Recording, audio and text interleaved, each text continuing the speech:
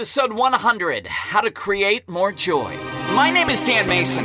In 2012, I was overweight, getting divorced, battling depression, and feeling trapped in a career where I was successful but bored and unfulfilled.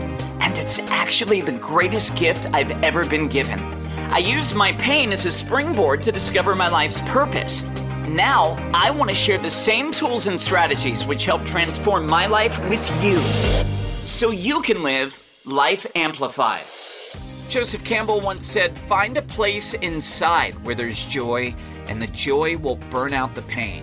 Thousands of quotes on joy all over the internet, but that one really resonated most deeply for me, given the times that we live in, and we're going to give you my best strategies today to help you create joy in the age of COVID-19, and really to create joy anytime in your life. It's why you and I are here, is for the joy of living. Hello and welcome back, everybody, to Life Amplified, a milestone episode 100. Hard to believe that we've reached that point. When I started this all out, all it was going to be was an 8 to 10 episode series, and I never thought it would have life before that. But you've been here with me since the beginning. I appreciate that. For those of you who have just found the podcast recently, welcome, and it is an honor to serve you. I want to jump into our listener of the week. This is from Mariana. She says, "I have to say, after a week of listening to your podcast, I'm going backwards in the timeline with them. I felt like you were personally speaking to me in many of them. I'm really taking your messages to heart and to mind and making significant changes in how I think and speak. Wow, great content, and I've already shared one episode with my brother and your website and podcast with my friend. She's blown away by them too. I listened to the one about having an 8-year-old running my life, and that was a tough one, but it made a lot of sense. I'm enjoying my progress and really taking stock of what you were saying. Great content. I'm so glad to have found you and so grateful for what you went through, as hard as it was, because you're literally changing people's lives with your words." Thank you so much, Mariana. That is beautiful and totally made my day. And I've shared so many of the experiences that I've been through in my life, but I do it because I want you to remember that it's often our biggest pain that we've gone through that leads us to our greatest purpose. So we're going to keep the episodes going. And a quick housekeeping note, something that I thought would be really cool for the 100 episode anniversary. And, you know, things have been a little crazy right now, so we couldn't pull this together in time for this episode. But I was thinking of taking a few listeners who were interested and coaching you for free on a group Zoom call. And what we would do is we would record it and use some of the most meaningful coaching tidbits as a future podcast episode. So if you would like to get some free laser coaching from me and you don't mind us sharing that content on the podcast, we will disguise your name. We will protect your identity. You can email me, dan@creativesoulcoaching.net, or you can just DM me on Instagram at CSC Dan Mason. Let me know if you're interested. That's a project that we're going to be working on in the next week or two. So you've heard me talk on the podcast before about the book, The 5 Regrets of the Dying by Bronnie Ware. She was a palliative care nurse in Australia who spent a decade plus of her life sitting with people in their final moments before they crossed over. And as she had these conversations with dying patients, she noticed that there were 5 themes that people regret when they're taking those last breaths. And one of the things that she shares in the book is that when people are dying, they all wish they had let themselves be happier. It seems like it's not until those final moments that we really understand. I think we get it intellectually, but we wait until it's too late to integrate it and truly feel into the fact that happiness is a choice moment by moment. In the book, Bronnie Ware writes, "Fear of change had them pretending to others and to selves they were content, when deep within they longed to laugh properly and have silliness in their life again." You know, it's so interesting to me that we talk about, high performance, and we talk about planning and winning the day and setting intentions and setting goals and creating action steps for our biggest goals.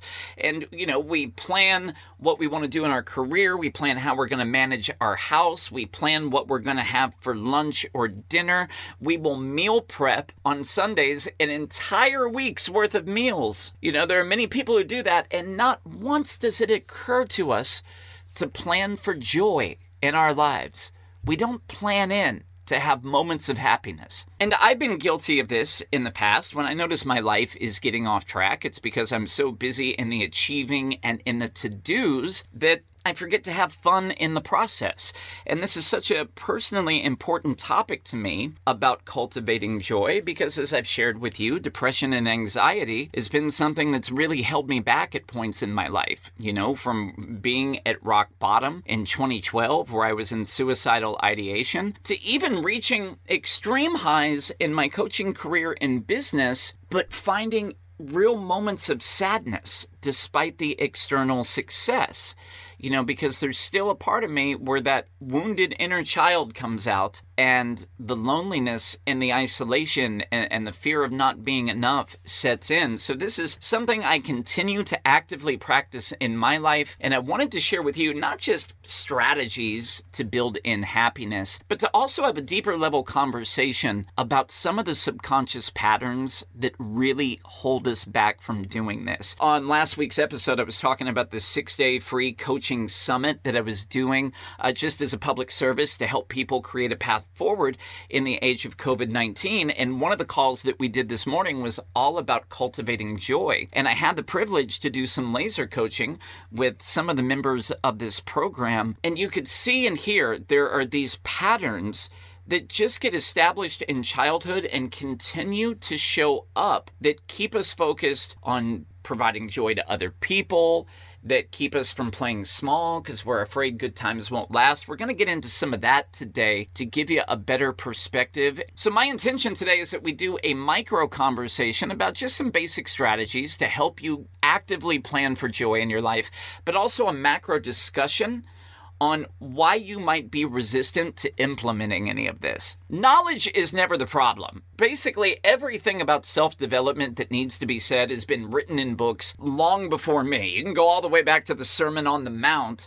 It's all pretty much there, right? About what we need to do to live an amplified, happy, fulfilled life. Knowledge isn't the problem. It's implementation, and implementation is blocked only because of our subconscious beliefs we have about what is possible. So let's dive in. The first thing I wanted to discuss today is that there really are two kinds of joy that we can experience. Number one is the joy we feel when something happens. If you follow me on Instagram and my stories, you know I get out 2 or 3 times a day to take my dog on a walk. And all the local parks near me in San Diego are padlocked. They're shut down. And my dog is most in joy when he can go chase a stick off leash in a park and be chased by other dogs. And the poor guy, it's just not something that we can do right now.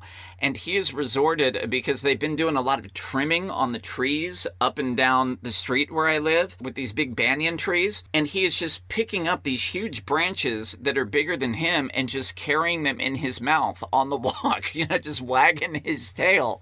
For him, that is when he is in joy. And watching him so happy to have a reasonable facsimile of a stick to have access to, it makes me happy. When I watch him, I'm great. For you, it might be something where your kid says something adorable and you feel so much joy because of it. We feel joy when we get a promotion, when we get a pay raise, when the stimulus check comes in. We feel joy when we surround ourselves with positive, caring, outgoing people. But here is the thing. If you're waiting for joyful things to show up in your life, if that's the only way you know how to feel joy is to react to the outside circumstances, eventually there will come a day when life will become joyless. You can't just go through the day hoping something happens that will make you feel good. I've heard Brendan Burchard use this analogy before that we probably discussed on the podcast. He always talks about a power plant, that a power plant does not have energy. It generates and transmits energy. And, he uses that as an analogy for the human experience. It's us. It's not that we just have joy. We have to actively cultivate and generate it and transmit it out to the world. How you choose to do that is up to you. But here are a few strategies that I've been implementing in my life and I've been teaching in my Path Forward Summit this week. Number one, this is just part of my journaling practice. Every morning when I set intentions, I ask myself, what can I do today that will help me celebrate the day and create fun and joy? This morning, all the beaches are shut down around me and the boardwalk area is taped off. But on weekdays, I know that I can slip out there in the morning when nobody's around and just kind of sit out there with my dog and take in the ocean and watch the sunrise. That's what I planned on today to bring me joy. Other days, I have literally just put on some music that I like. I have had dance parties in my boxer shorts in the living room. Thank God there is no video footage of that this is not a video podcast. You do not want to watch that mess, but just something to move my body. A lot of our energy is based on our physiology. We feel better when we are moving our body. But these are things I actively plan for, and I set the intention every day in my journaling to think of one thing that I can do to bring me joy. So it might be something I do alone. It might be scheduling a FaceTime date with a friend, but you have to cultivate it. And here's the second thing. If you're struggling to think of what you could do to feel joy, if you're really just in a rut watching the news, something that you could consider is the second question here, which is, who can I give joy to? How can I make someone else's day today? I walked down to my local little coffee shop that I've been going to every day just to support some of the local small businesses around me.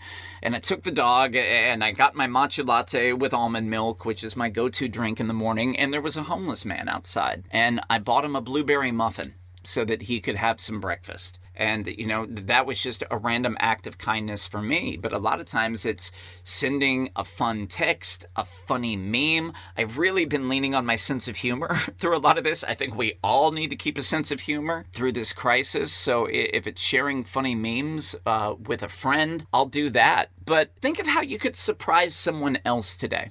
Give them a word of encouragement. I love seeing so many entrepreneurs and successful people. Bill Pulte comes to mind on Twitter, who are literally just sending cash via Venmo and Cash App to people who are struggling right now to pay the bills. He's just giving $150 to a family and saying, here you go. Go buy your family some groceries. In some cases, it's $2,000 for rent. But, just providing joy to other people. And the thing is, when we are doing something kind for someone else, they're going to get a dopamine hit. There's that chemical rush. The feel-good hormones get released into their system. But when you're doing something nice for someone else, you get the same level of chemical hit. And one of the reasons I love following Bill Pulte on Twitter is people who witness acts of kindness get the same level of a dopamine hit as the person is either giving or on the receiving end. So it works all the way around. It's just like a win for everybody. So think about that today. Number two, this is just, who can you give joy to? Number three, something I talked about recently with producer Matt. He's been doing a live stream little TV show from his Facebook page called The Stay at Home Show, where he's interviewing people from their houses during the coronavirus to see how they're adjusting. But we talked about this idea of writing notes of appreciation, 2 of them a day if you can. And here's the thing, the notes of appreciation can be to yourself. How have you been showing up right now?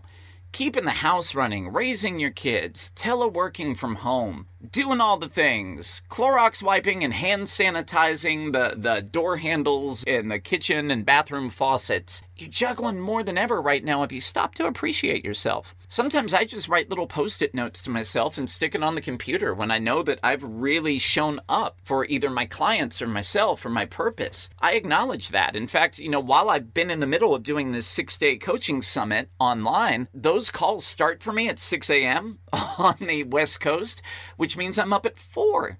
Which is earlier than I would normally prefer to get up, but I'm doing it with joy and I'm just doing it with an excitement to serve, so I honor myself for that. But I'm also writing just texts and Facebook messages and random notes of appreciation to friends to let them know what they mean to me. It's something that you can begin to apply to your life. And really, one other strategy that I would suggest is planning ahead for joy. What are you looking forward to when all this is over? How can you build in, what is that thing you want to do? Do you want to go to Disney? with the family once we're able to stop socially distancing and it's safe? Are you going to be joyous because sports will be played again? Or maybe you can play sports with your friends, that you're going to be able to get together and have dinner parties. Find 2 things in your life that you're going to plan and commit to as soon as the world reopens, and that we can get back to a sense of normalcy.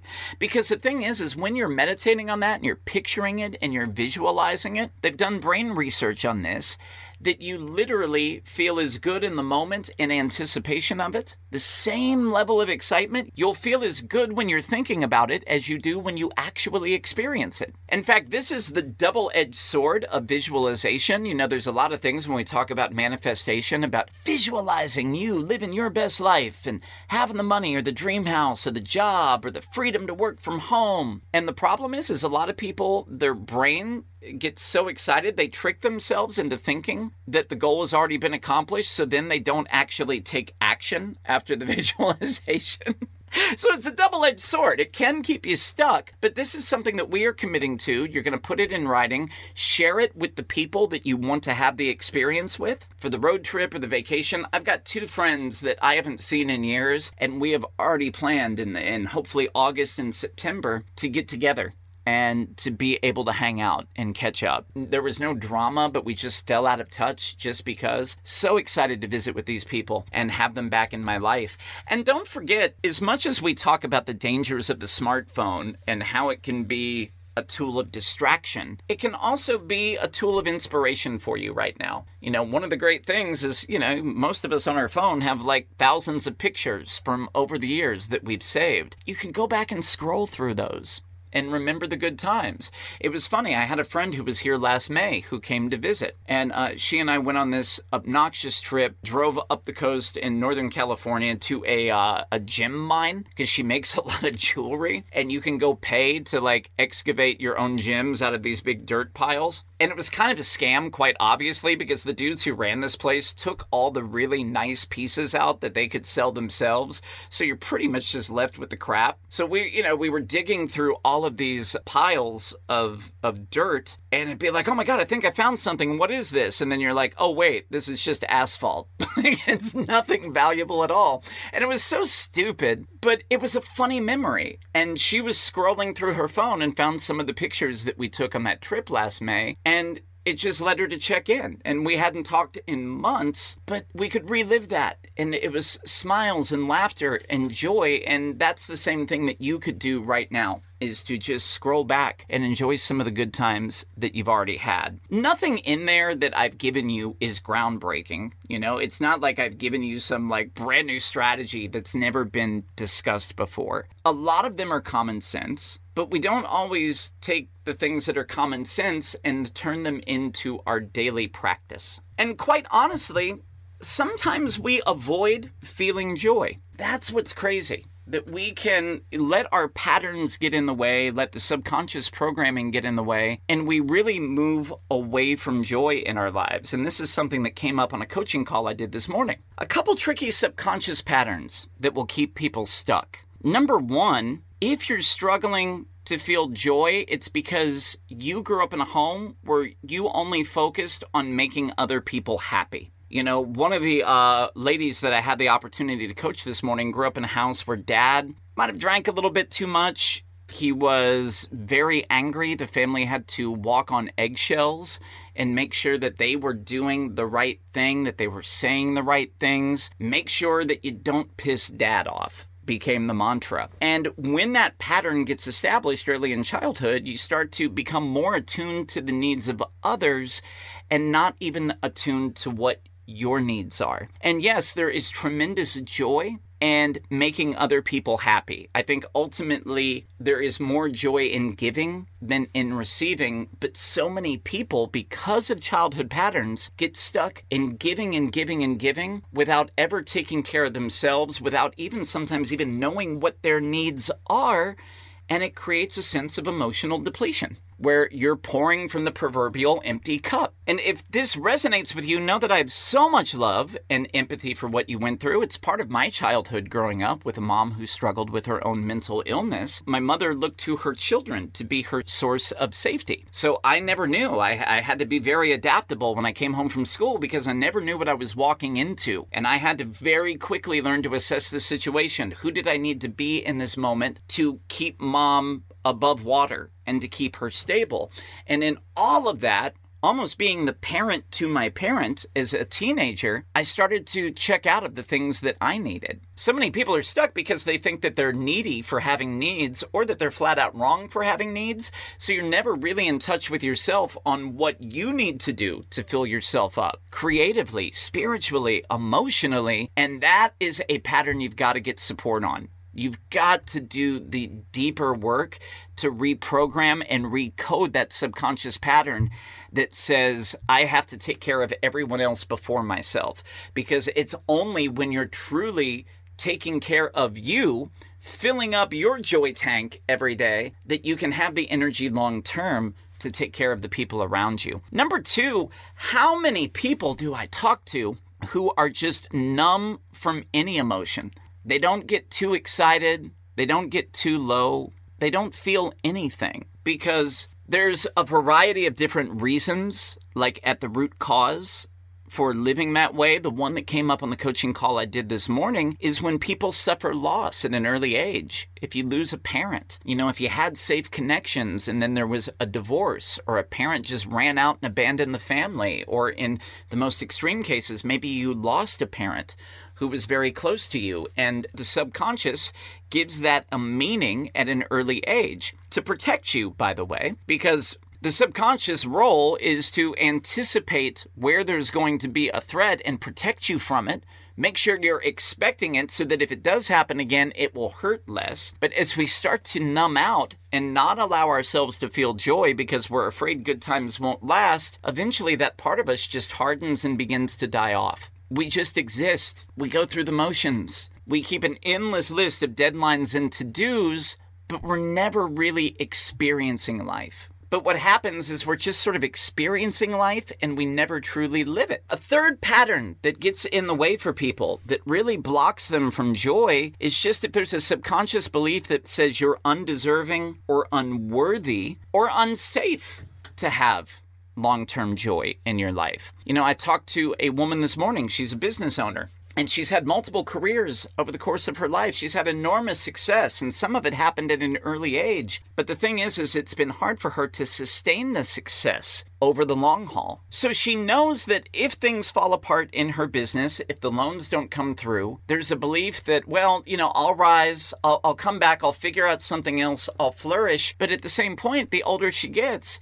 she really doesn't just want to live on the roller coaster anymore. She wants to have sustainable, lasting success. And what we got to today very quickly, and this is somebody who's done, a fair amount of therapy over the course of her life and working with a therapist, but in the span of just a 15-minute laser coaching on the call today, we got to the core belief that is keeping her stuck.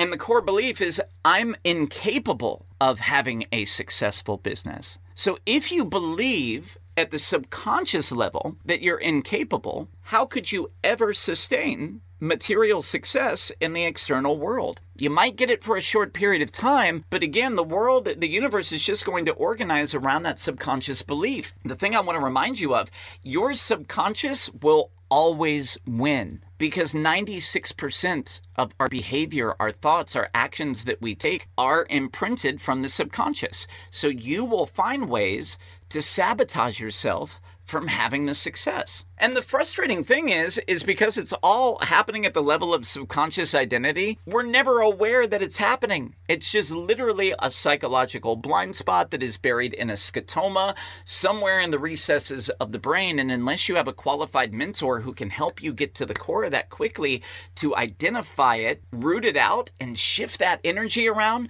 you're going to keep replaying the same situation. Now, this could happen for you in business. It could happen in your relationships, quite honestly. How many people do you know who date the same person in different shoes over and over? How many people do you know who lose the weight and they feel really good, but then they gain it right back? I think back to the episode we did last year with Jim Fortin, who said you will never outperform your subconscious identity.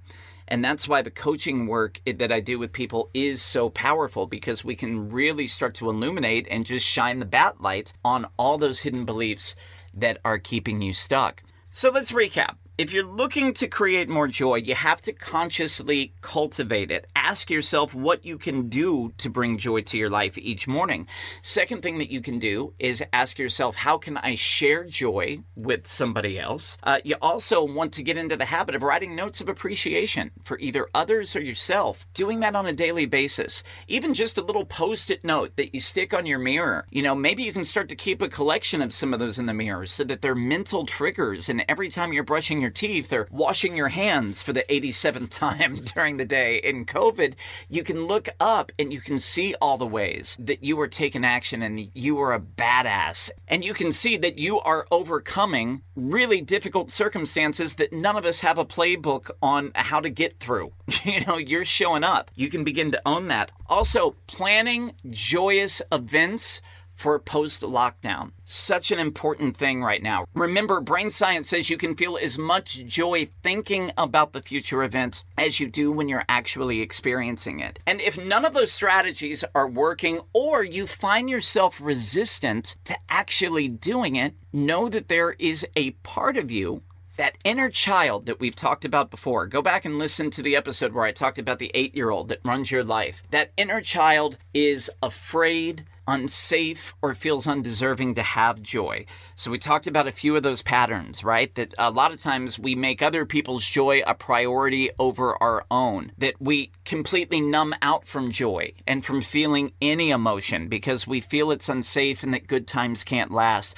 Also, number 3, that there is a part of us that just feels unworthy or undeserving of the joy. And I want you to know all that is complete BS. I truly believe that happiness is your birthright. I believe that no matter what you're going through right now, I think of the person I talked to this morning who was afraid of losing her business, that no matter what challenges you're facing, no matter what you think that you might, air quote, lose during COVID-19, money, relationships, your job, remember that a temporary no in the external world is always part of a larger yes from your higher power. Whatever challenges you're facing right now, they could just be directing you to your purpose. They could be directing you to a greater level of healing, and they're really just directing you to a bigger, more abundant, more amplified life on the back end of this crisis. So know that you are supported by the universe, and know that I'm here to support you in any way I can. We got 100 episodes for you to binge listen to. You can go back and use all these free materials. And if you're looking for some additional support,